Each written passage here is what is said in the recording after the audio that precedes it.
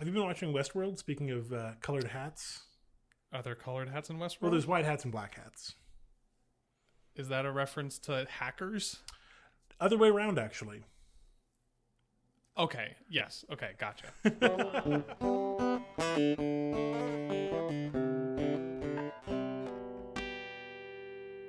I have not watched Westworld. Oh, okay. I avoid shows like that until later in their run. Oh, that's right. You can't watch a show until you know it's good or finishes or whatever. Yeah, I can't because the amount of interest and nonstop talking about that show generates just exhausts me. You don't have to do any of that. But I'm exposed to it already, and I can't.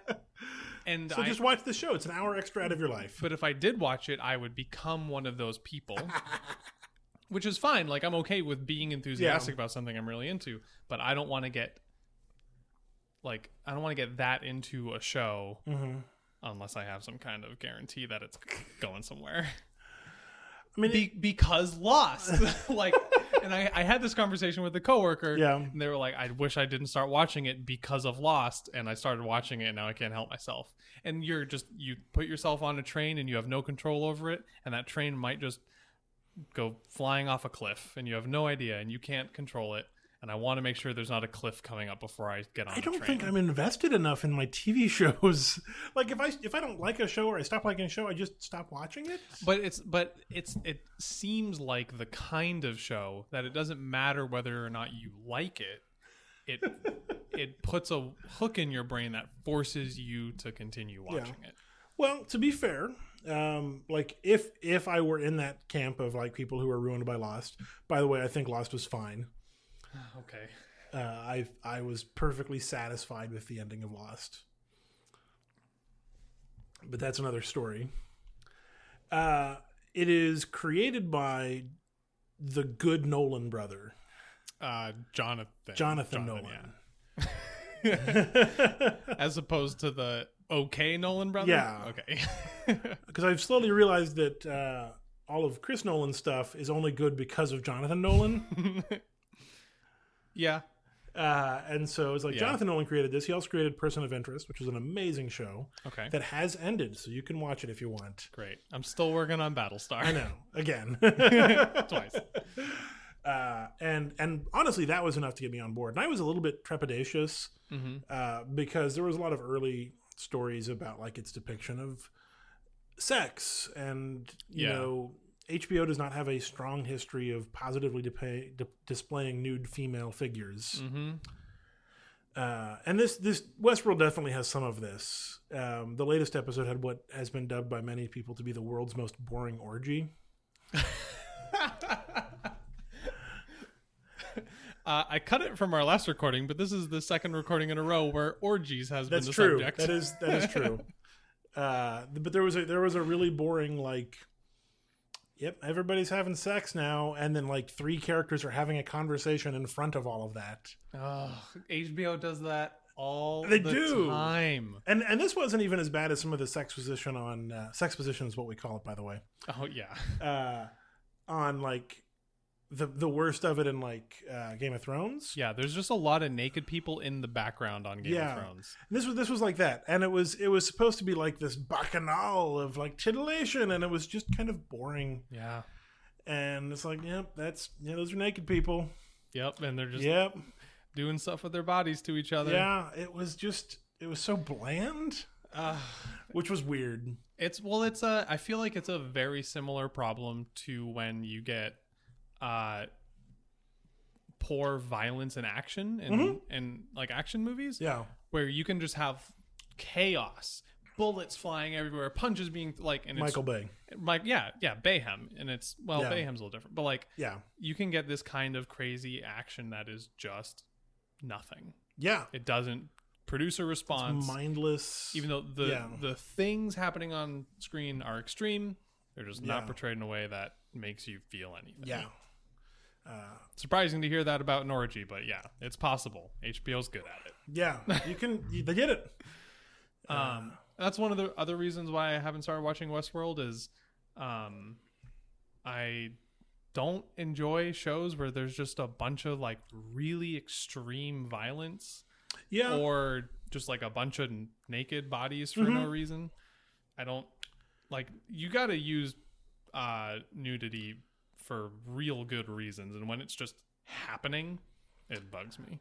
It's arguable that Westworld is making a commentary on that. I don't think it has finished making that commentary yet. Sure. But there's a intentional or otherwise very strong resonance with a lot of like it's because it's about a video game. Like Westworld is a video game, except it's got robots instead of digital avatars. Like, but other than that, it's basically GTA in the Old West. Yeah. There's all these storylines that you can get involved with. Or you can just run around shooting and having sex with people. Yeah. And there is an opportunity for them to like critique that. But the show has not quite committed to it yet. It's trying. Like 2 of the lead characters are women who have been who are robots, who are hosts, who are part of this world, who are sort of becoming self-aware and realizing all these terrible things they've gone through. Okay. And so that can happen. Although it's also failing to depict anybody other than like really anybody experiencing Westworld other than like straight white dudes who want to have sex and shoot people. See, and that's what I've heard. Like, yeah. Is Westworld a dumb fantasy? Is the show just someone creating their dumb fantasy of having sex and shooting people, which sounds like a very straight white dude thing to do? Or is it a commentary on that? I think it wants to be a commentary on that, but it's getting there slowly. Yeah. Someone pointed out, a critic I really like, Todd Vanderwerf is his name. He's the critic at large for Vox.com. He said, after he watched the pilot of Westworld, he goes, it either starts way too early or way too late in the story. Okay. Meaning that if it's about like these people like becoming self-aware and like fighting back, like we're way too early in the story for that. We're just getting like little bits and pieces of that. Like that should be the pilot. Is like they become aware. Right. Yeah. Or something along those lines. And there's hints of that, but it's not there. It's, we're 6 or 7 episodes in by now, and I think it's still starting to kind of get there. Or it's starting way too late, because it would be really interesting to see like the creation of Westworld and sort of the idea that, is it just being catered to, what people think they want, and what that turns out to be is, straight rich white dudes. Right. Because it's established in the universe that it costs about $40,000 per day that you spend in Westworld. Dang. Yeah. I don't think there's anything that good. Well, that's an argument worth having. But I don't have $40,000, so I don't know for sure. Yeah. But it's I want it to be good. It's not there yet. Have you ever wanted something to be bad? No. But there are shows that I've watched and go, this is bad, and then I'm done. Right. Like in an episode or two. Yeah. You know what I expect will happen? Yeah. Is when Game of Thrones starts and I start paying for HBO Now again. Yeah. I'll probably just watch the first season of Westworld. I'll probably just binge it then whatever's available at that time. Yeah. Because that's the other thing is I don't pay for HBO unless Game of Thrones is on. So starting a new show that I am not sure of is not a reason for me to start paying for it. That's fair. Yeah. I'll probably just binge it then and be like, okay, that was good. And then I'll just keep watching it. Yeah. Because I'll be sucked in. Yeah. And then it'll get bad. And then I'll get mad about it. Like Game of Thrones? Game of Thrones has alternated between good and mediocre and never got great. I would argue the first season of Game of Thrones was pretty spot on. Yeah. I mean, it was good. Yeah. There's just plenty of problems with it. Well, that's fair. Yeah. There are that. Not like Battlestar, man. What a perfect show. Do you like the last half of Battlestar? Yeah. So Battlestar is never great. Also. Okay. But I love it very deeply because it's very much it's a show that is like just about its characters. Yeah. And there's just really, really great characters. But all of the very campy, like really intense, weird sci-fi religion weirdness that happens, especially in the second half of Battlestar, is bad. I think, but it makes me love it more. Okay. I love the show despite its badness and all of its, because it comes across as so weird. That's interesting. Like, because I would argue the final couple seasons of Lost do the same thing. The difference with Lost is that Lost just promised so much and never delivered. Like, if the creator's point in Lost was to frustrate the viewer, they succeeded. But like Battlestar gets crazy weird and does all kinds of weird stuff, but it never frustrates you because it never makes promises that it's gonna like give you all of the perfect answers. Yeah. And Lost did that and was like, oh, never mind, we're not that kind of show. Yeah, I don't know. I think Lost was a story about its characters. I think the fandom made it a story about the mysteries. But the writers played up the mysteries as if they were going to solve them for you. You should read, if you get a chance, I'm gonna butcher this guy's name. I love him as a writer and a creator. Xavier Garillo Marwash. Great. I'm going to pretend that's how it's pronounced. Okay. Or pretend that I pronounced it correctly in that spot. Javi is whatever like he goes by. Javi. He created one of my favorite shows called The Middleman. But he was a writer on the first 2.5 seasons of Lost. 2.5 or maybe all 3. He quit before the 3rd season started, I think. But he put out a really awesome, very long blog post answering the question of, did we make it all up as we went? And it kind of goes in a lot of places, and it's talking about his experience, which didn't include the last few seasons as a writer, and he didn't really watch it either after he left it, but he watched the finale. And he talks about the things that they did know when the show started, and the things that they didn't know. But also about like the process of making TV and the process of making this show in particular.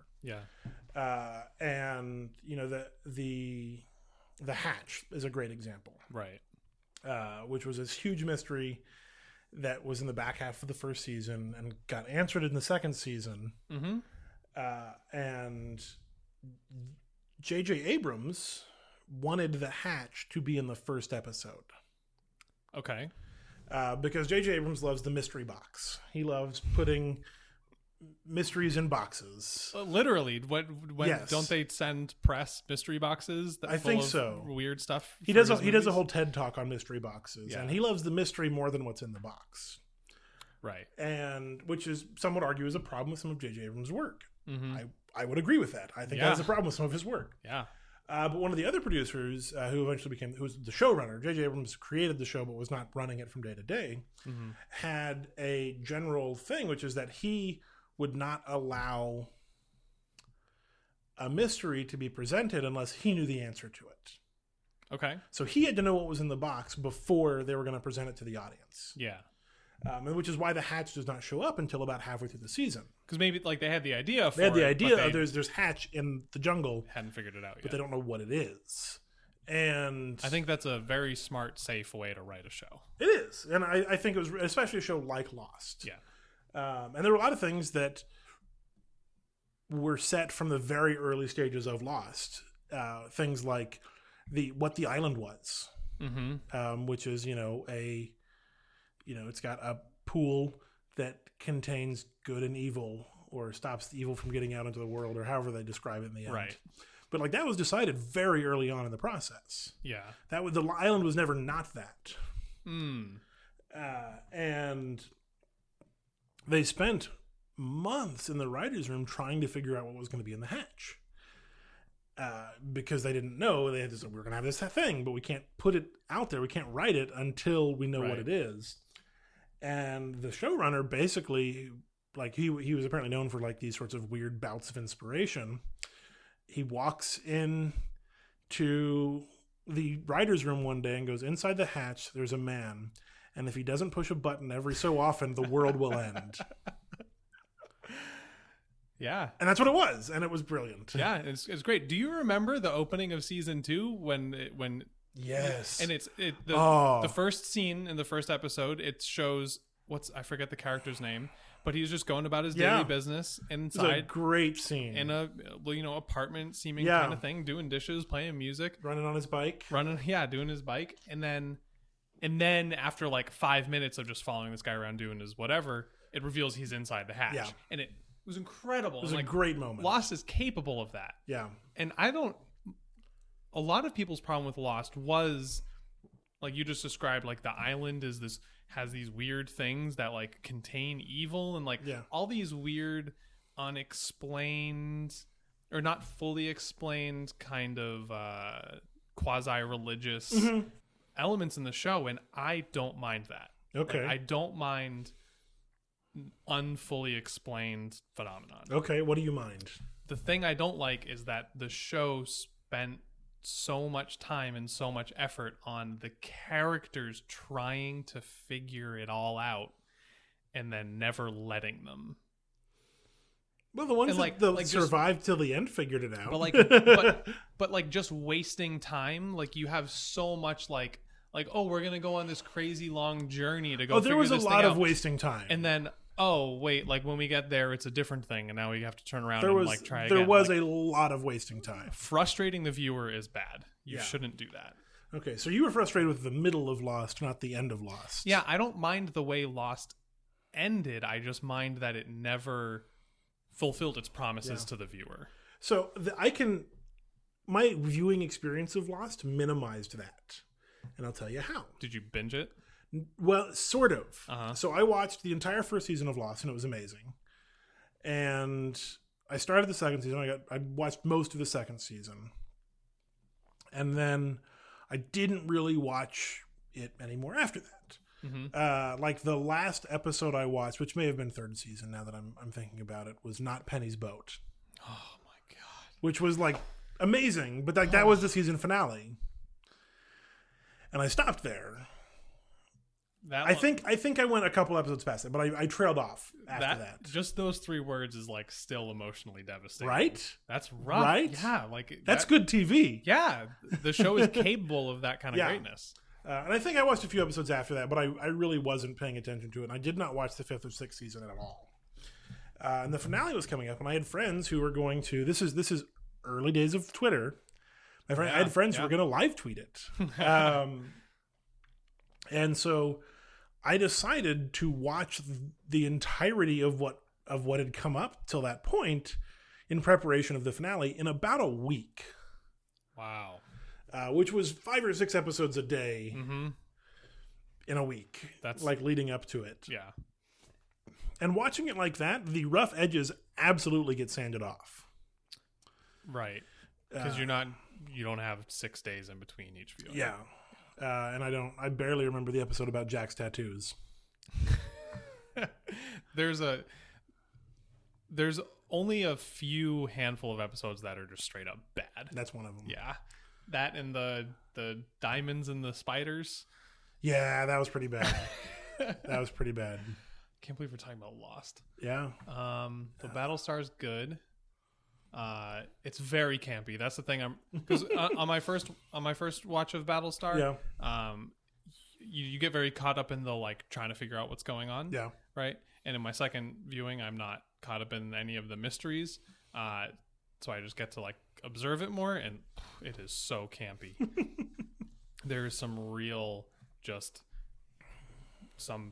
bad acting, just really weird sets and Fat Adama. So that's all I need. But it's so wonderful because the characters are just so great. Yeah.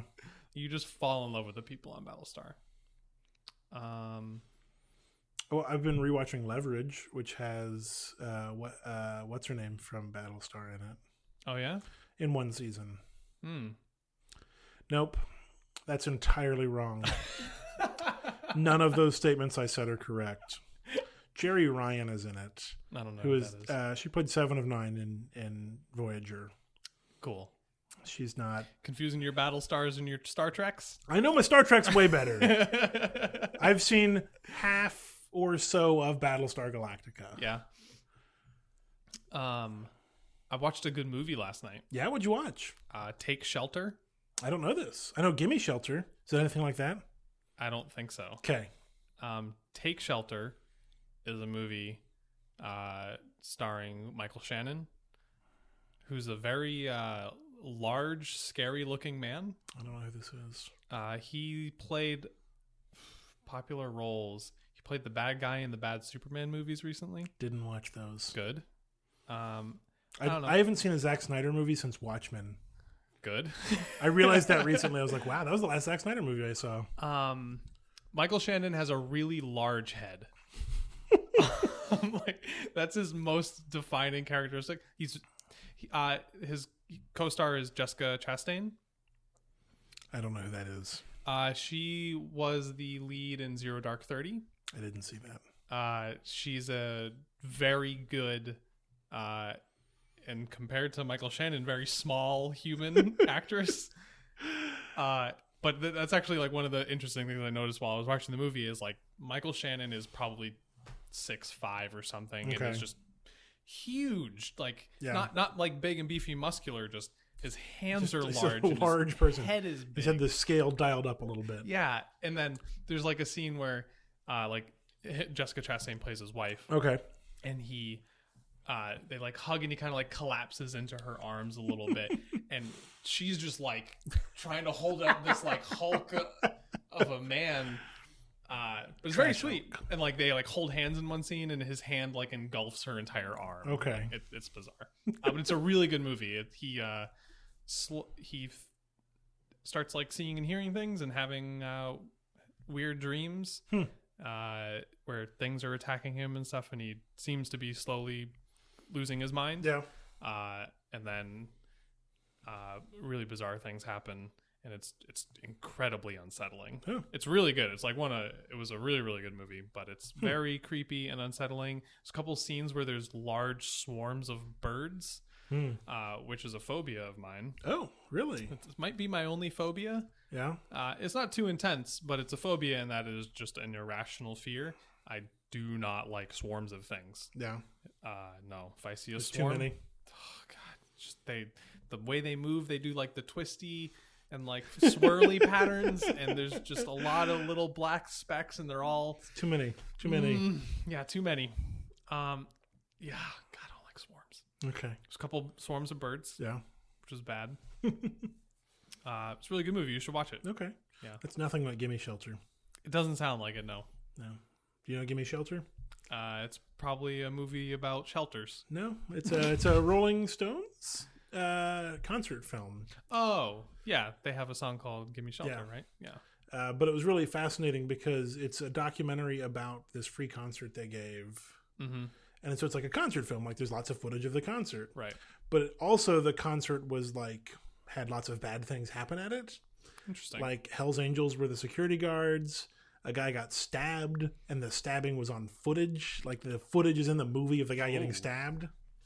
And so the movie is also about, like, there are scenes of the Stones watching the footage from their concert and like all these crazy things happening, and like scenes of the mayor of whatever town it was in, like talking about it and reacting to it. And so it's sort of about like the concert broadly, but also with a bunch of Stones performances. Interesting. That sounds more exciting than Take Shelter. Yeah, it was pretty good. Not as upsetting, though. Not as upsetting. Take Shelter was very upsetting. Yeah, sounds like it. Yeah. You know what movie I want to see but scares me? Like the trailers that scare me and I want to see it still? Don't Breathe.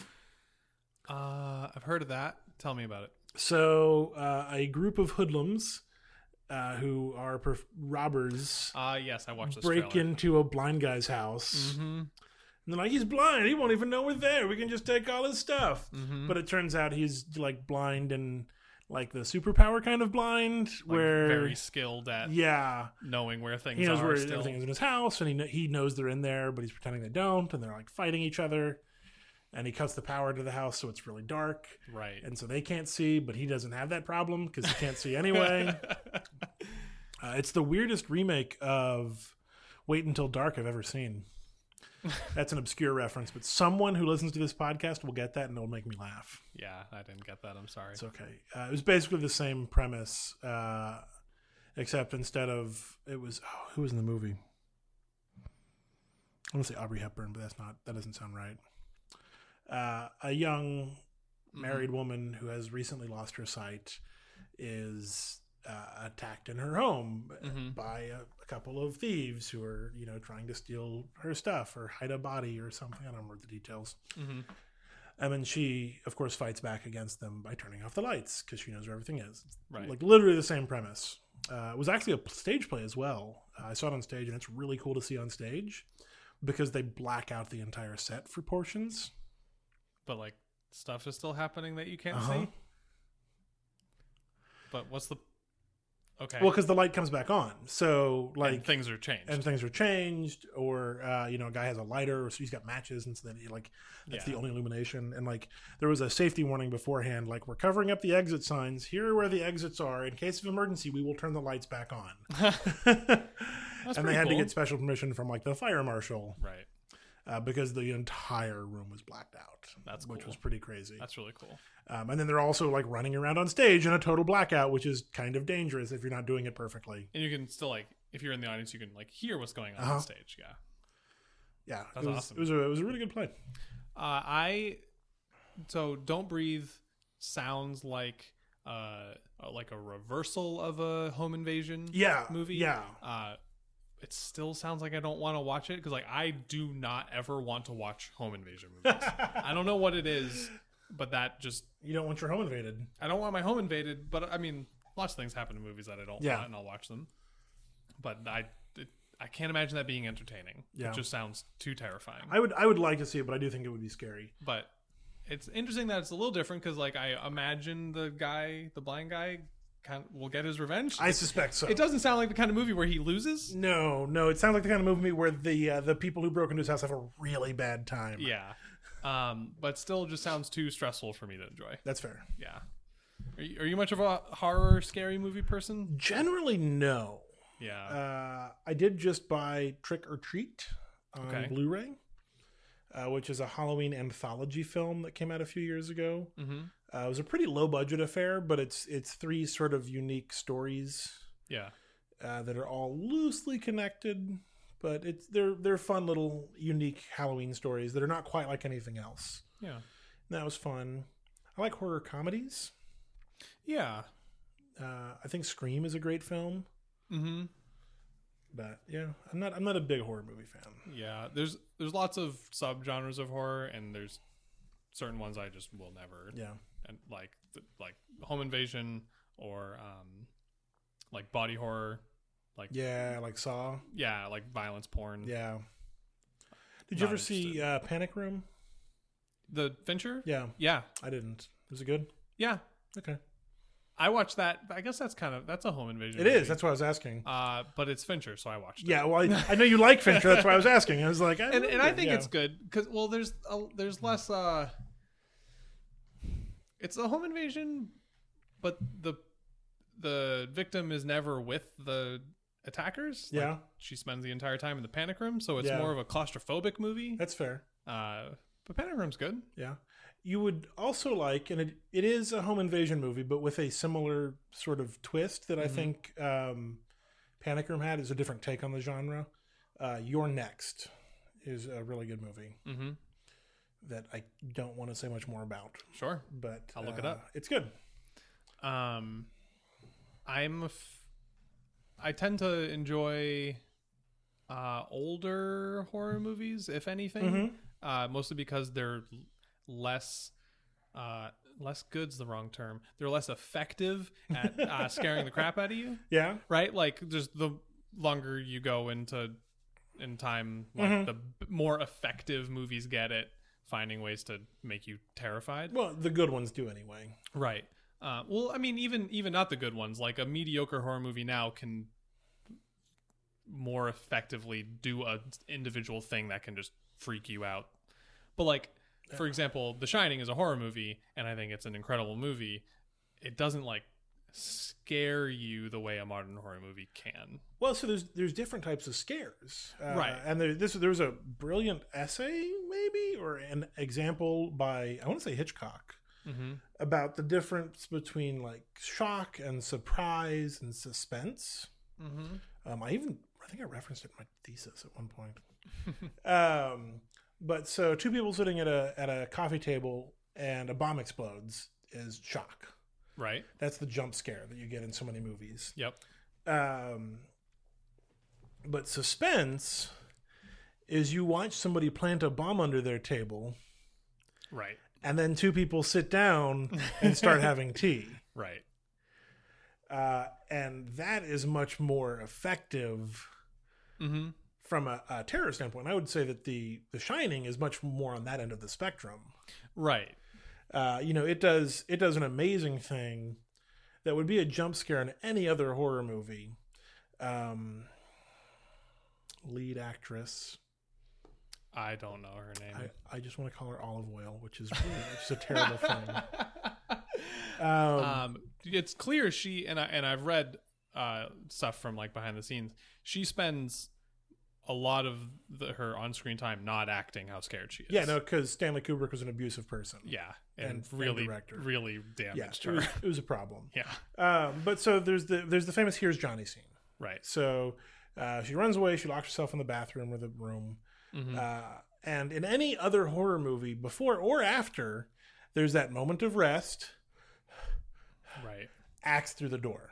Right. And you see it next to her head, and it's very scary, and that's a shock, and it's a jump. Shining flips that on its head. Because she locks herself in the room, and then we see Jack Nicholson walking up with the axe, talking. Yeah. And we see him take the first swing. It is not shocking. It is not a jump scare at all. Right. But it's terrifying because it's drawn out. It's terrifying because it's a man trying to kill his wife. Right. That's the true horror. Right. Yeah. Wow, I haven't seen The Shining in a long time. Yeah. It's okay. It's a scary movie. My favorite horror movie is probably, and it's like half horror, half sci-fi, probably Alien. Yeah. It's absolutely a horror film. It's a horror movie and sci-fi trappings. Yeah. Because it just happens. It happens in space. Happens to be on a spaceship. And the bad thing's an alien. But it's a horror movie. Yeah. Most people like Aliens. Well, Aliens is an action movie. Right. And most people like that better than Alien. But boy, I'll watch Alien any day. It's a scary movie. Yeah, it's terrifying. I saw two really good horror movies in the last year. Yeah? Yeah. It Follows. I watched that too. Real good. That was very good. Very good. Tension. Suspense. Exactly. Because you just, like, there's whole long scenes in that movie where you're just watching the background. The person, just slowly creep up. Yeah. Oh, so good. And The Witch. Didn't see that. Which I just bought on Blu-ray as well. We watched that one not because we wanted to see it as a horror movie, although it was an amazing horror movie, but because it's about Puritans, and that's what Amy's writing about. Like, well, we got to go see that. Not Pilgrims. Not Pilgrims. But that was an amazing, again, tension horror film. Yeah. Like there are very few jump scares, but it is a depiction of like that time and that mindset and the fear of like witches and demons and paranoia and just so good. I bet I might enjoy that because I like religious stuff. Well, and it is interesting. It is absolutely infused with accurate portrayals of Puritan religious beliefs. Nice. It's really good. I'd loan you the DVD, but no. How's your cat? Cat's doing well. Yeah? Cat has reached the phase where he's much more comfortable around the house. That's good. So like I can just, like, before you came over, he was just laying on the floor. Oh. Just hanging out or just sit on the couch. But when I'm laying on something, he's now needy to the point of being annoying. He now needs to be there with you and attentioned. Yes. Like if I am laying on the couch or laying in bed, he demands to be scratched. and pet. And sometimes I'm happy to oblige, and sometimes I'm not. Yeah. Thankfully, he's still skittish enough that I can just snap my fingers and he'll freak out. It scares the crap out of him. Oh, that's so mean. So like I'll be petting him, and then I'll be like, okay, I'm trying to read, and I don't have. Does he like put his paw on you? And Does he like nuzzle you? He just shoves his face, and he's a very strong animal, and there's a lot of force behind it. He'll just like headbutt me and shove his face into my hands and into my side. And it can be cute, and then I'll pet him, and it'll be really fun and enjoyable. We'll have some quality time together, and then when I feel like I'm done, I'll just snap my fingers, and he'll freak out and run away. And be like, okay, now we're done. Oh, I almost killed myself because of my cat today. Great. Yeah. Only kind of. What happened? Well, so Amy asked me to, so you have a cat. Every so often you're supposed to like do a full dump of the litter. Right. Like you dump it out, you clean the box, put fresh new litter in. And so I was doing that. And so I dumped it all out. I was like, I need to clean this box. So we have a cleaning spray that's like a Clorox, disinfectant, whatever, Clorox plus cleaner cleaning spray. Yeah. And so I spray that in the box, and I'm starting to wipe it, and I notice this really weird smell. Good, you figured out what was happening. Oh, no. So cat urine. Oh, no, Kevin. Has ammonia in it. And what are the two things you're not supposed to mix in household products? Ammonia and bleach. Oh. And why are you not supposed to do that? Because it creates some noxious fume that kills you. Chlorine gas. It creates chlorine gas. Like World War I chlorine gas. Yeah. And I recognize the smell of chlorine, and I'm like, oh no. Oh, jeez. And so, like, I leave the room. Yeah. I go get a fan, and I air it out for a little while. Then I used vinegar to clean the rest of it. But smart. It was like that moment of, and I had a headache for a while. Yeah. Because, I mean, I was like, chlorine's bleach. Real bad for you. Yeah, I was just like, oh yeah, bleach. Like that's good. Things have peed on this. I should probably, use bleach to clean it. Don't. Yeah, I mean, the problem with that is it's very intuitive. Like bleach was real good at cleaning stuff, and you got to get that litter box real clean. Why not use some bleach? Yeah. And as I learned when I was Googling this after the fact, the ammonia in cat urine is what sticks around and concentrates the most as everything else like evaporates. Oh, really? Yeah. Jeez. Wow. Like it gets worse over time. You did this yesterday? Today? Today. Oh, jeez. Well, I'm glad you're alive. Yeah, while I was home alone. So it could have been real bad. Yeah, because you could have just passed out and then died. Yeah. Dang.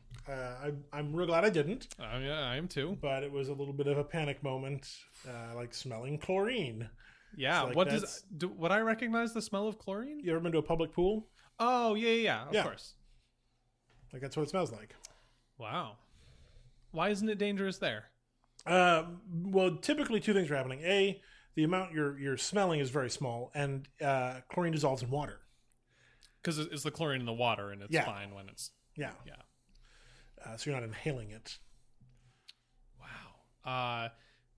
I've never done that, thankfully, but it's because my dad always, that was one of those, around the house things that dad always drilled into me, not necessarily my mom. My mom was much more of the around the house person.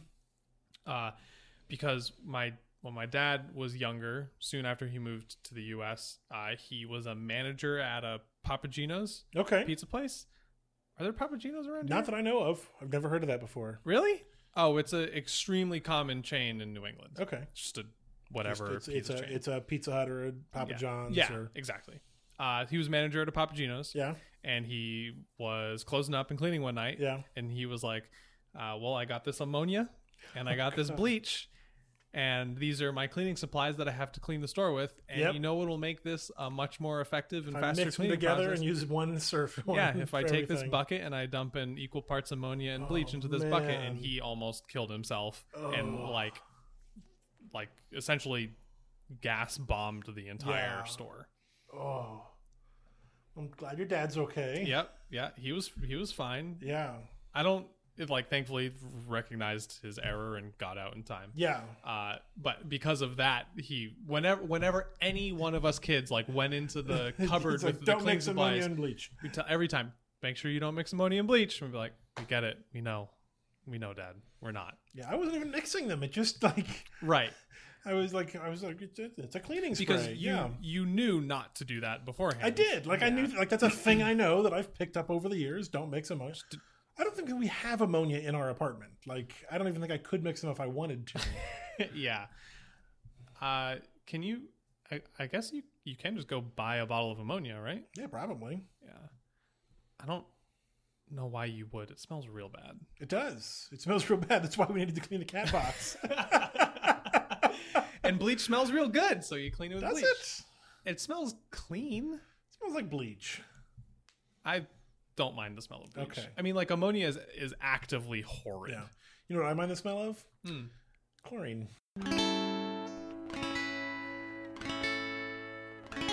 The internet is surprisingly fragile.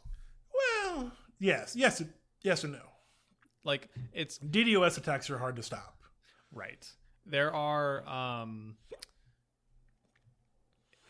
the point of the internet is to be really, really I can't think of the right word. Federalized? Not federalized. Not federal. Not on the opposite of that. Defederalized. Defederalized, yeah. Where decentralized? Decentralized, where there are zero large entities controlling the infrastructure of the internet. And unfortunately there are there's ICANN. Yeah, but I mean the hardware of it. Yeah. But unfortunately there are some very large entities controlling huge amounts of the hardware infrastructure of the internet, like this DNS service that got DDoSed, which can just took out Twitter and Facebook and just Amazon was down for a while. The whole East. It was real funny because my job is related to the internet, and we were looking at the heat map of where everything was down. It was the whole East Coast and Austin. Where things were getting hit, because we were getting hit as well. Really? Yeah. Wow. Well, we were impacted. I guess we were using that DNS server. Yeah, must have been. Yeah. An old girlfriend's dad was the IT director or the CTO of some bank. And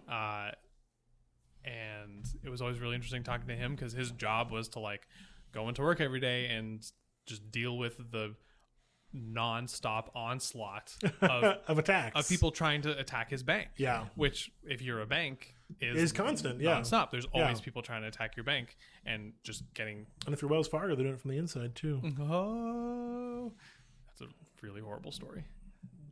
Wells Fargo's the worst. Yeah. He goes to work. He would go to work every day and just fend off DDoSes. Wow. Every day. That's all he does, which sounds hard. It does. I think it's really cool that this was a DDoS from the Internet of Things. That's upsetting. Well, that too. And I was thinking, do I own any Internet of Things? I don't think I do. Wasn't it? Was tied. It was traced back to a single Chinese manufacturer of lots of different. So, but cameras, smart refrigerators. Yeah. And I was I don't know that I have many smart products. I don't think I do. I have my computers, but those were not part of the attack. Those, as far as I know, are not part of any botnet. Yeah, I avoid those kinds of products. Yeah. I kind of like the idea of some of them. I'm not ready to put a door lock on my apartment that could prevent me from getting into my apartment if Bluetooth isn't working. Yeah. Or could be used in a DDoS attack. That just sounds not yet. Yeah. You know what I mean?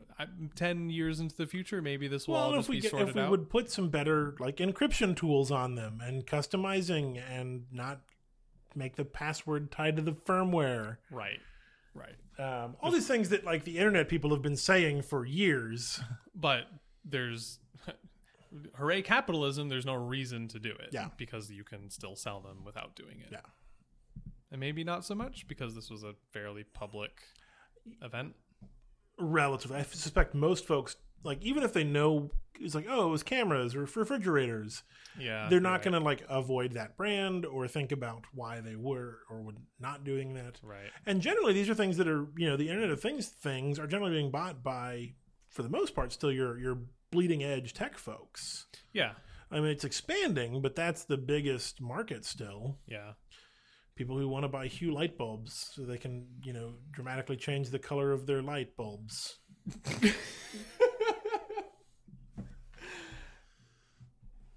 Like, God help me, I have tried so hard to understand that. Did I tell you the one time I found those useful? No. So I didn't buy them. A friend of mine bought them, and he returned them after this useful thing. Okay. There's a game that is amazing, and it's more amazing if you love Star Trek like I do, but it's amazing regardless. Uh-huh. And I would call it a mix of a live-action role-playing game and a video game. Okay. And it's called Artemis, the Artemis Spaceship Bridge Simulator. And you play this ideally in a group of 6 people, 5 or 6. Mm-hmm. And you each gather together in a room with your computers, and you put them all on the same network. And you then become the head station of each different portion of a spaceship. So, and a Star Trek-esque spaceship. So, Helm is controlling where you're going and how you're getting there. Weapons controls the weapons. Engineering controls the power consumption of different parts of the ship. Mm-hmm. Communications lets you communicate to other ships that are around. All like AI stuff generally. Science officers are scanning what's out there in the universe, trying to find cool things for you to go. And the captain does not have a computer in front of him or her, but instead has a main screen where they see everything. That sounds kind of cool. It's amazing. It's an amazing thing. And a friend of mine used to throw Artemis parties where we would get, you know, at most I think we had 4 ships running because you could network multiple ships together as well. Wow. So in 4 different rooms, we had 4 different ships, each commanded by their crew. And so the captain would say, you know, forward view on the main screen, engineering, you know, how are we looking on power? Yeah. Helm, set a course for this. Weapons, hold off. Don't fire yet. And you talk back and forth. And so you're role-playing these roles, but also, like, running a spaceship. And it's really cool. And a friend of mine bought some Hue light bulbs for this Artemis party so that the captain could say, red alert. And he had an if-then-this IFTT trigger where he could push a button and it would turn his Hue light bulbs red and play the red alert noise from Star Trek. That's pretty cool. And so you could say red alert and hit a button and it would go woo. That's really awesome. And that was the best use of those light bulbs I've ever seen. Yeah. But that's like a very specialized use. Like absolutely. That's for production reasons, right? Yes. I don't like I live in a smallish apartment and I have lights in my apartment. There's 3 of them right there. And they're all attached to light switches. Yeah.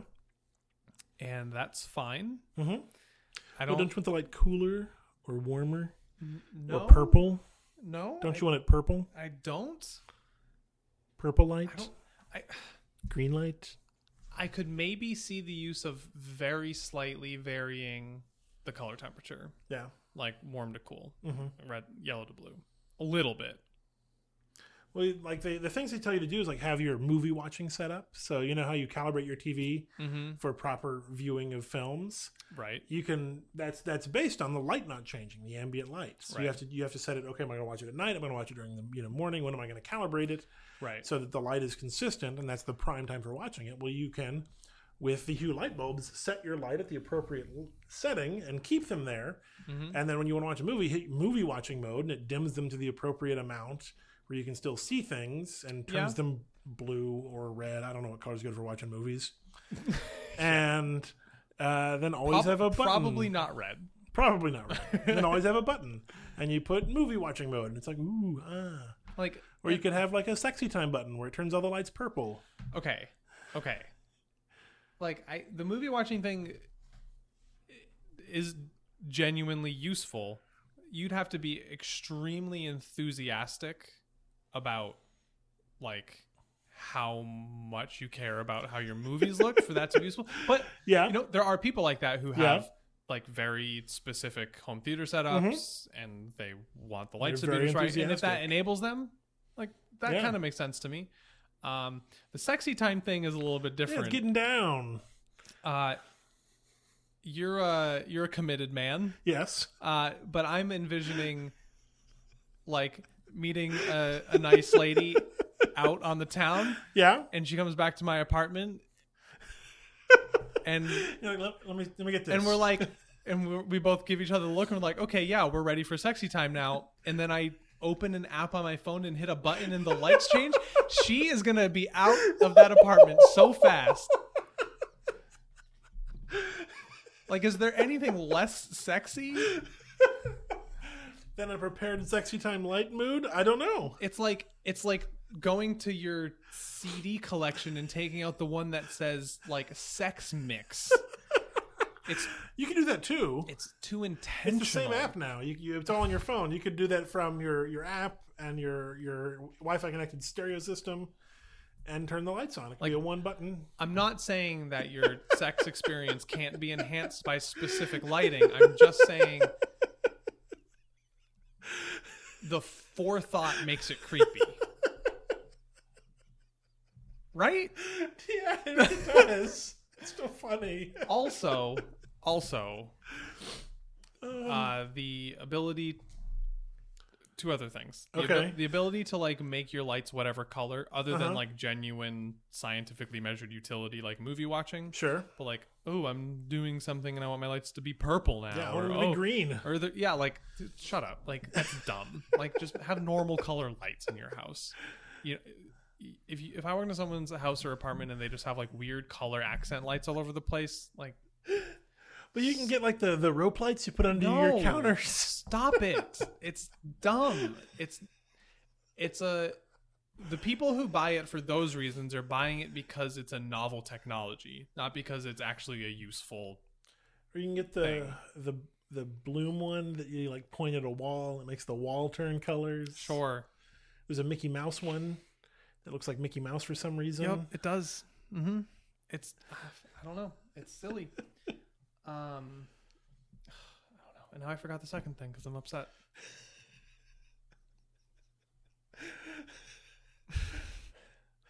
I do see your point about bringing home a stranger.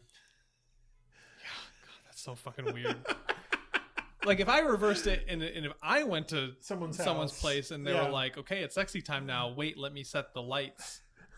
I'd be like, what the fuck is going on? Why is this happening? I'm not ready for this. Like you've put in too much forethought into getting someone back to your apartment to have sex with them. And what if I asked you first? If it was okay if they set the lights? Yeah. Consent is really important. Consent is the most important. If they ask me, it really, there's sentences are hard. It really depends how they ask. Hey Jesse, you want me to set some mood lighting? Nope.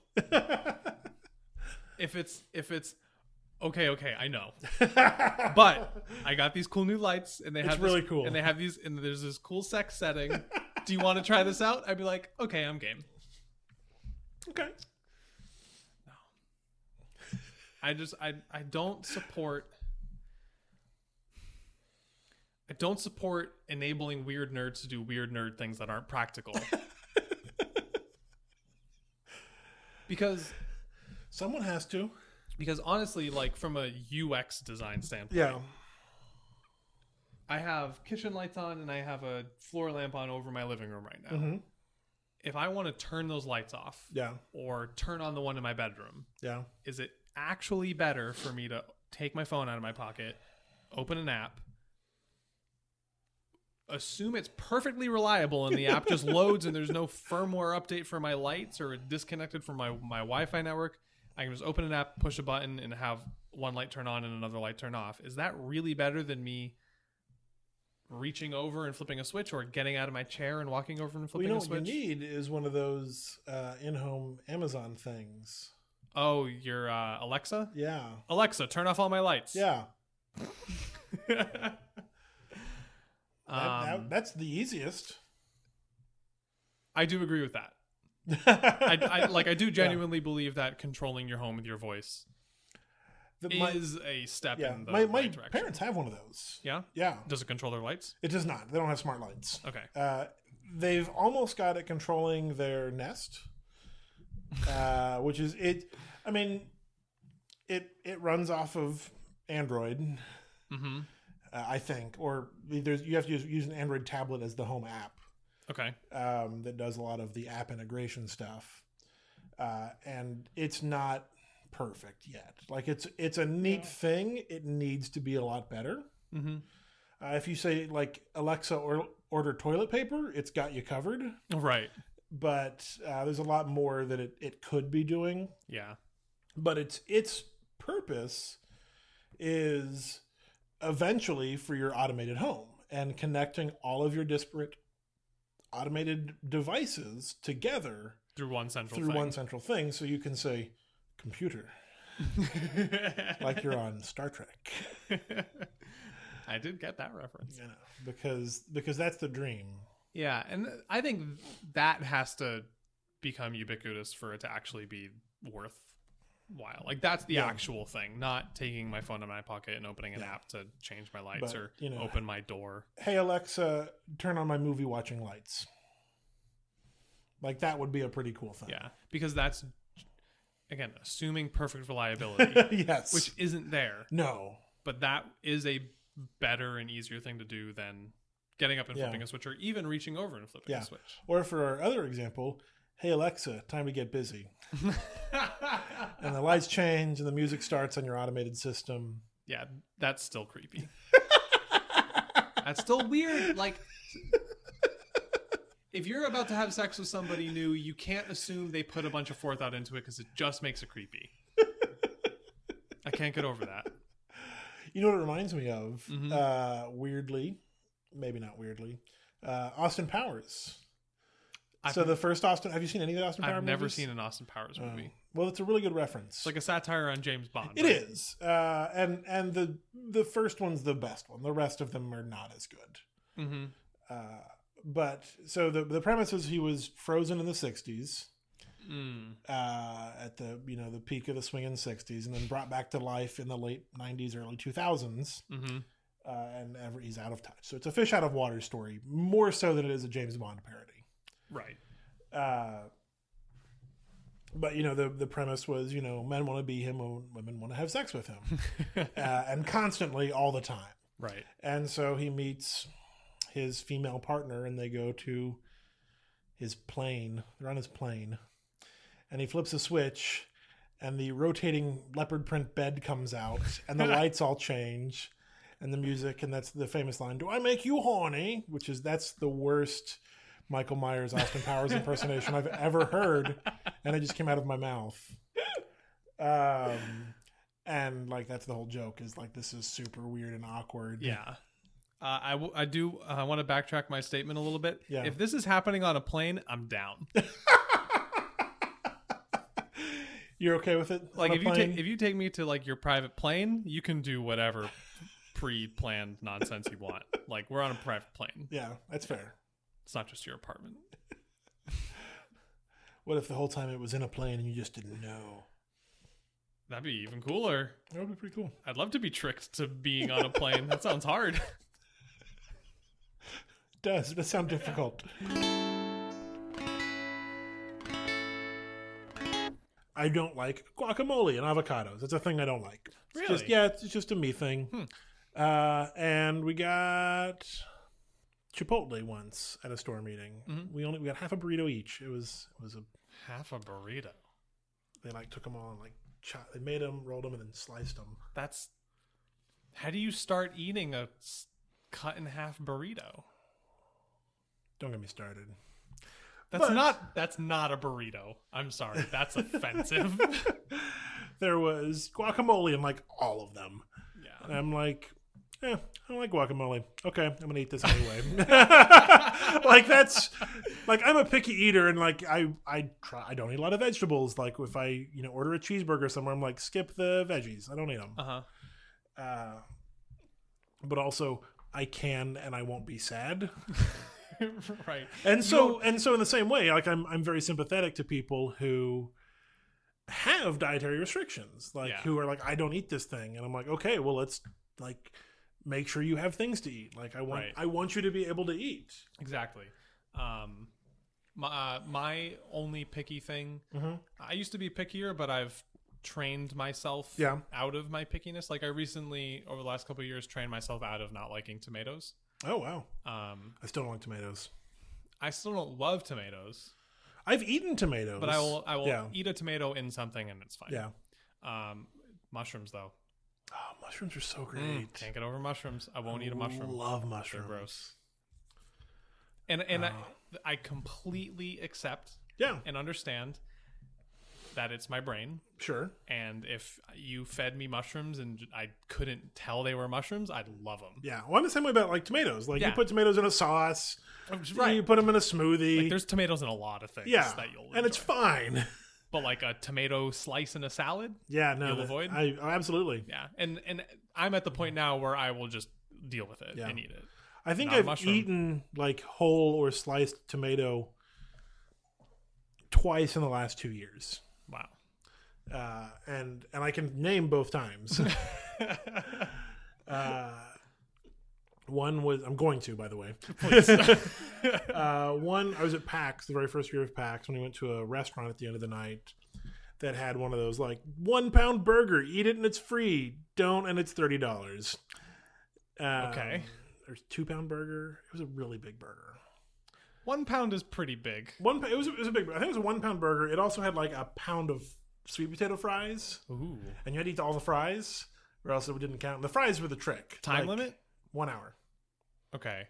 Yeah, fries are the trick. That starch will really I could have eaten the burger, but the fries were the problem. Yeah. And I was trying to balance them. But so I got the burger, and you can't special order it. You can't say what you do or don't want on it. I think I said no mayonnaise. I think they were okay with that. Because mayonnaise is gross. You can't ask for it without cheese. Yeah. And so it came with like lettuce and like 4 big round slices of tomato. Mm-hmm. And so I'm like, well, I'm going to eat that first and just get it out of the way. Just the and tomato? So I peeled off the bun. I was going to say lid for a second. The bun. And like picked up the tomatoes and just like chowed down on them and ate them. Yeah. And mind you, those were like restaurant sliced tomatoes, which are probably the worst tomatoes. Like they're just bland and tasteless. Yeah. The other time I had were I went to go see a musical at Zilker Park, because they do musicals at Zilker Park. Mm-hmm. And we went picnic style, and one of the people I was with brought a bag of like heirloom tomatoes, and like I ate one and it wasn't very good. But I did it to prove that I could to myself. I've never done eat this large thing and get it for free. That was the only one I've ever done. Did you succeed? No. Oh. The sweet potato fries were the killer. Yeah. Yeah, starch, man. They'll get you. Well, that's why it's on the plate. Yep. Did you do the whole burger? I did about half the burger because I was balancing. So I cut the burger into fourths, and I was going to do a fourth of a burger, fourth fries. Fourth of the burger, fourth of the fries. And I did about half the burger, about half the fries. I mean, you got to assume those things are on the menu because they make the money. Yeah, like absolutely. Yeah, like they're hard enough. I had also had 2 really large beers when I ordered this. Okay. Like those ones that come in like a goblet. Yeah. I had at least 2 of those. The closest thing I've ever done to that is this is in hindsight, this is really disgusting and horribly gluttonous. Okay. And I'm not like proud of it. But my siblings and I would do Thanksgiving weight gain contests. So you'd weigh yourself before and after? Yeah, because Thanksgiving you eat a lot of food, and we were like, well, why don't we see how much food we can eat? And my siblings and I were all very skinny people. We were runners, just very emaciated, but with enormous appetites because when we were like teenagers in high school. And I remember one year I got like real strategic about it, and I was like, I'll make my first plate, and I'll get a little bit of everything just so I can enjoy some turkey and cranberry sauce, have some fun stuffing, get a little bit of all the good stuff. And then after that, it was just plates full of mashed potatoes.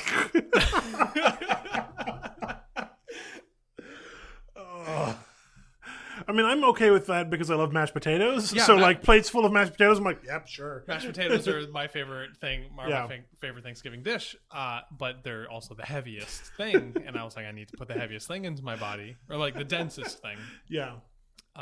Gained 9 pounds.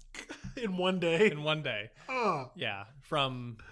We all weighed ourselves like before we sat down and ate, and then when we each called it for ourselves when we were done eating. And then you went and weighed yourself. 9 pounds. Oh man. We enlisted some friends to do it at their own Thanksgivings that year. Another friend did 11. Oh. Imagine gaining 11 pounds. That's outrageous. In mashed potatoes. That's a lot of that is a 10-pound sack of potatoes. Inside your body. Inside your body. Yeah. That's gross. Yeah, I now see that as a horrible, just senseless, terrible thing to do to yourself. Just eat what you want and then stop. Yeah. Like Thanksgiving is wonderful. The food is incredible. Yeah. You eat delicious food, and when you feel like you don't want to eat food anymore, you stop. Yeah. Not that time though. Oh man. No, this was eat mashed potatoes until you're suffering. Oh, that's so gross. I ate a birthday candle once. Did you say candle? I did. Okay. Just one of the little sticks or one of the big one of the numbers? little ones. One of the little sticks. Was it on purpose? Yes. Okay. Okay, so you know how high schoolers are dumb? Mm-hmm. Okay, established that. Yeah. There's no high schooler ever does a smart thing. Yeah. I was at a birthday party for a cute girl that I and my friend both had a crush on. Ooh. This is a bad start to begin with. Love triangle. Like, things are already dumb. Did the girl have any feelings reciprocating? Probably not. Yeah. Probably not. That sounds about right. Like, part of me would say yes, and she was leading us both on, and that was terrible. But, like, that's high school me talking, and high school me, as we've established, is an idiot. Yep. We know that because this story climaxes in high school me eating a birthday candle. Wait, was it to impress a girl? So we're both at this party, and the candles have been lit and then blown out on the cake, and friend turns to me and says, I bet I can eat a birthday candle faster than you. I don't know. He could have said a slice of cake. But he didn't. He said birthday candle. Oh my God. And so we both took one and ate it. And he was fine. I immediately vomited. Oh, really? Yeah. It was some sort of gag reflex. Like, it was... Because you just knew you weren't supposed to be eating it. And I was, like, prescient enough to get to the sink. Okay. So I vomited into the sink. All right.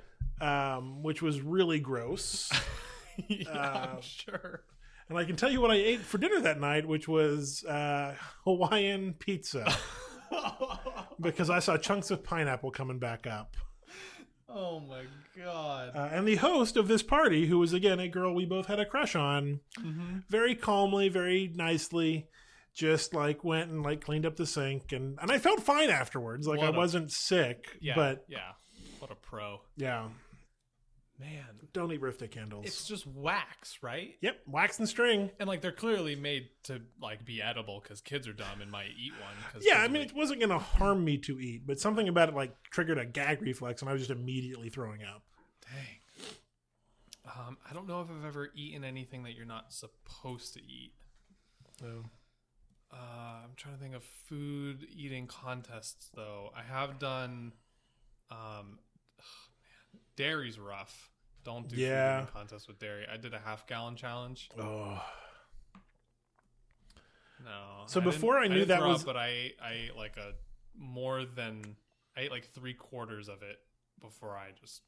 you just can't go on. Yeah. Was it milk? Was it cheese? No, ice cream. Oh, ice cream. Sorry. Yeah, half-gallon ice cream. Half-gallon challenge. Which is like delicious because you're like, yeah. I love ice cream. Love ice cream. So I drank and this was before I knew this was a thing. Mm-hmm. This was me and some friends on the internet when AOL Instant Messenger was like the hot thing, and so we would spend hours there. Custom away messages? Oh, of course. The best ones were the ones that had like a quiz. So somebody's made Xbox, you had to fill out the quiz. Or you can set it to your now playing from your Winamp. Winamp. Yes, that's what it is. So I was talking to them, and like I'd never even heard of like the gallon milk challenge. Yeah. But I drank a lot of milk as a kid. Like just for that your was, I guess, yeah. I just drank tons of milk. And I still like milk. I don't drink it nearly as much as I used to. It's really good. I love milk. Milk's delicious. Yeah. And I drank a quart of milk in 30 seconds, which was a lot and fast. Yeah, that's a lot and fast for sure. Yeah. Oh my God. I didn't throw up or feel sick afterwards, but like that was gonna be my limit. Like any more than that, we would have had a problem. Yeah. But I was like, so like I'm gonna start now, and then I hit like now, and then I timed it, and then drank the thing, and then. Wow. The one food eating achievement I did get, like the gallon challenge or those kinds of things. There's a 5 saltines. It's 6 saltines. 6 saltines. Yeah, 6 saltines in 30 seconds. I did it. I think it was a minute. 6 saltines in 30 seconds seems impossible. Whatever it was. Yeah. You succeeded? I did it. That's impressive. Yeah, it's not 30 seconds. It's a minute. And I remember I practiced. And was very determined. Yeah. That was hard, but that's I've attempted that one a few times. That's the dumb thing I've achieved. I got close on that one, but my trick was 2 saltines at a time. That was my strategy. So if I do 2 saltines in 20 seconds and then do that 2 more times, I was okay. The trick is preload with lots of saliva. That's gross and probably true. The other thing that I really failed at was a jalapeno eating contest. Oh. I was at are you familiar with I don't know if you would be, amongst high school cross-country teams, there's the phenomenon of a pasta party. It's where you carbo load. You eat a bunch of pasta. And you totally do it wrong, because we would do it like the night before a race. Yeah. Which is not when you're supposed to do it. The right time to fill your body with pasta. Okay, good to know. The right time would be the day before that. Oh. Because then you just wake up the next morning and you just got like a bunch of heavy pasta in your stomach, and it hasn't digested into available sugar yet. Good to know. But regardless, we'd have wild parties the night before races, and we'd get a bunch of pasta, eat a bunch of pasta, and do stupid things. Yeah. But someone had one of those like from Costco or whatever, like large containers of like jalapeno slices in oil. Yep. You know, like the gallon like size. the kind you see at like state fairs. Exactly. And so a bunch of people were like, hey, let's see how many of these we can eat, because we're high school boys. And we're dumb. And there's girls here we have crushes on. And we got to impress them by eating hot things. That's how we do that. And so we each like poured a bowl of these like slices, and I did like a dozen. Those aren't even very good. Like they're not tasty. And like I have a relatively high-ish tolerance to spiciness. Okay. So like a jalapeno to me is like pretty spicy. Yeah. I can eat things with habanero in it, and I'm like feeling it. Yeah, yeah. Whereas a lot of people are like, "Ooh, mild salsa." Like, slow down. I remember my brother was there. My brother went way more, because my brother is really loves pain. Okay, just really loves. Really it. Into that. Hence all the tattoos. Yeah, but so like I did like a dozen. Yeah, he probably did like 20, and then this one kid did 35. Because this was probably really bad for him. He was the one person who was like the best on the team. Yeah. Because he seemed to be impervious to pain. Like when you get to know him better, you realize he feels the pain, but he has something broken inside of him where he's capable of pushing past any level of it. Right? He loved running so much that he would just run and he'd like just injure himself and just run through it. Like he would run so much and hurt himself so much that he took so much ibuprofen that he got an ulcer. Oh, that's bad. And then like a year later was eating 30-something jalapeno slices. But he just like, would stare you down and be like, I can keep doing this because I can push past anything. Yeah. And everyone else would be like, oh, it hurts. But yeah. I did. Eating food to impress people is a really stupid thing to do. High school was weird. Yeah. Speaking of spicy things, I ate what? I get Kirby Lane Cafe and the Magnolia Cafe very confused. Okay. They're both cafes in Austin. Mm-hmm. And I think this was at the Magnolia Cafe. Sure. But I don't know. Okay. But they have a 3-taco breakfast plate. Mm-hmm.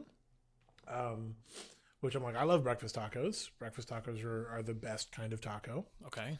And they're statement. Like, it's a fact. Okay. It's a correct fact. Like white bezels on. Yeah. And it was like, I don't know the name of it, but it was like super spicy breakfast tacos. Mm-hmm.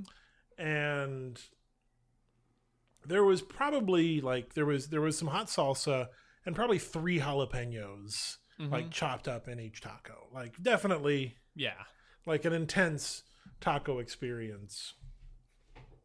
And I had not gotten used to spicy foods yet. Like I've grown up in Texas, and so my spice threshold has always been higher than, say, Amy's, who grew up in North Carolina, where spicy food doesn't exist. Right. But I don't know. I was there, and I'm like, I want breakfast tacos, and this is what they have. And so I'm going to order this 3-taco plate. Mm-hmm. And it was really good. And I was like, oh, I can eat spicy things. And it was a very nice excitement thing, and it didn't end terribly.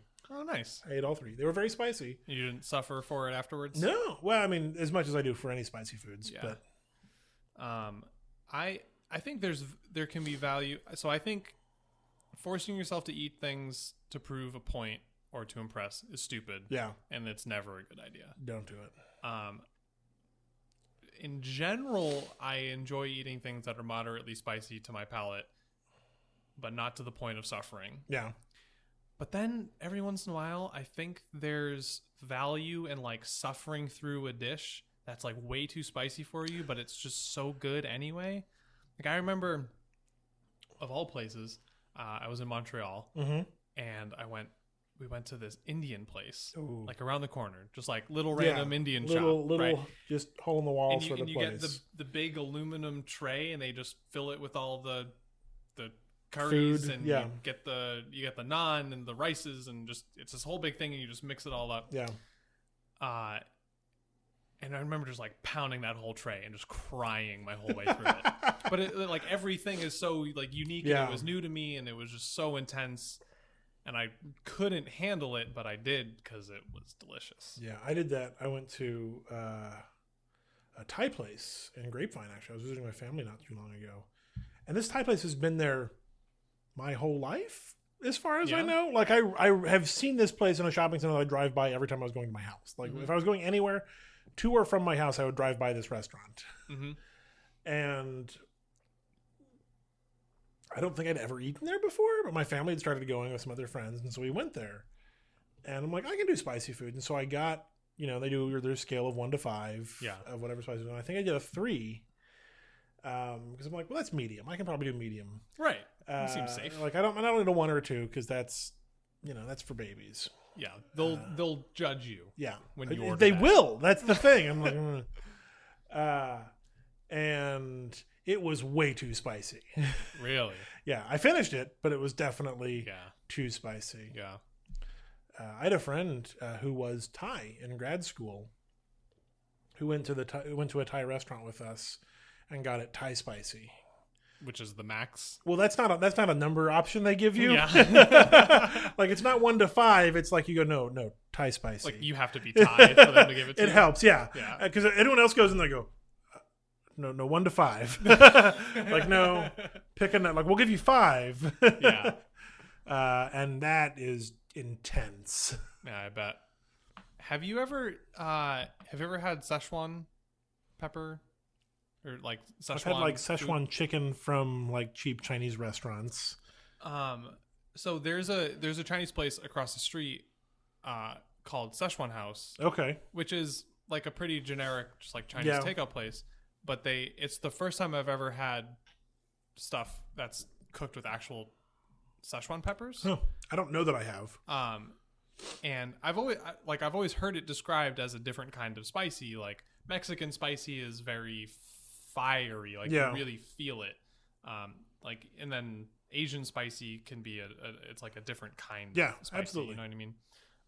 But then Szechuan spicy is a very specific thing where it's spicy but it's numbing. Huh. You've never had this? I don't know this. And so yeah, it's really weird, and I never experienced it until I've had this place, and I'm sure this is like not an actual representation of Szechuan food. Sure. But there's something about this Szechuan pepper that you feel. It's like Mexican spicy, where, like, say you eat a jalapeno or a habanero or something, and you feel, you taste the spicy flavor, but then your face and your mouth feels those like warm and fiery after effects. Yeah. Szechuan, you just feel all the after effects, but you don't taste like the flavor. Like I think it contributes some flavor to the dish, but it's not a spicy flavor, but you just feel all the stuff you anyway. Just feel really hot. Yeah, like you're like, oh my gosh, I'm eating something spicy, but it just tastes like Chinese takeout chicken. Yeah, it's really bizarre, but it hits you in this really weird way. That's really interesting. Tricks you into thinking you can like eat more deal or survive with it better than you actually can. But no. But then your body's like, wait, stop! Like you're suffering, but you don't taste spiciness to it. It's really it's good. Cool. Yeah, I want to, because I'm still kind of dumb. I want to at some point just eat a habanero. Just a whole one. Yeah. Don't do that. Yeah. Don't do it. Yeah, absolutely don't do it. Try a jalapeno first. I've eaten a jalapeno. Yeah. It's fine. I mean, it's spicy. But like I mean, habaneros aren't well, they're no bad. Ghost peppers. Yeah, like there's orders so much, of magnitude above. But a habaneros want to be one of the spicier peppers that you're going to find in like a grocery store. Right. And like I can eat things with habanero in it. Like a habanero sauce or something cooked with some habanero. And it's like, that's my limit. Yeah. We make a soup, Amy and I, that's we make it when we're sick because it's real spicy. I mean, so it's got a bunch of cilantro in it. Really empties you out. Yeah, it's got a lot of usually we'll put a serrano pepper or two. And one time, because we were both feeling really terrible, we put a habanero in it. Yeah. And then it's all food processor. So you drop it in the food processor and it just goes. Yep. We dropped a habanero in there and that was hot. That was a hot in a soup, that sounds good. It really empties those sinuses. Oh, yeah, absolutely. We only did that once, but it was a very spicy soup. But part of me was just like, I want... And it's not because like it would be a fun thing... But I want that experience. You just want to know what it's like. Yeah. Yeah.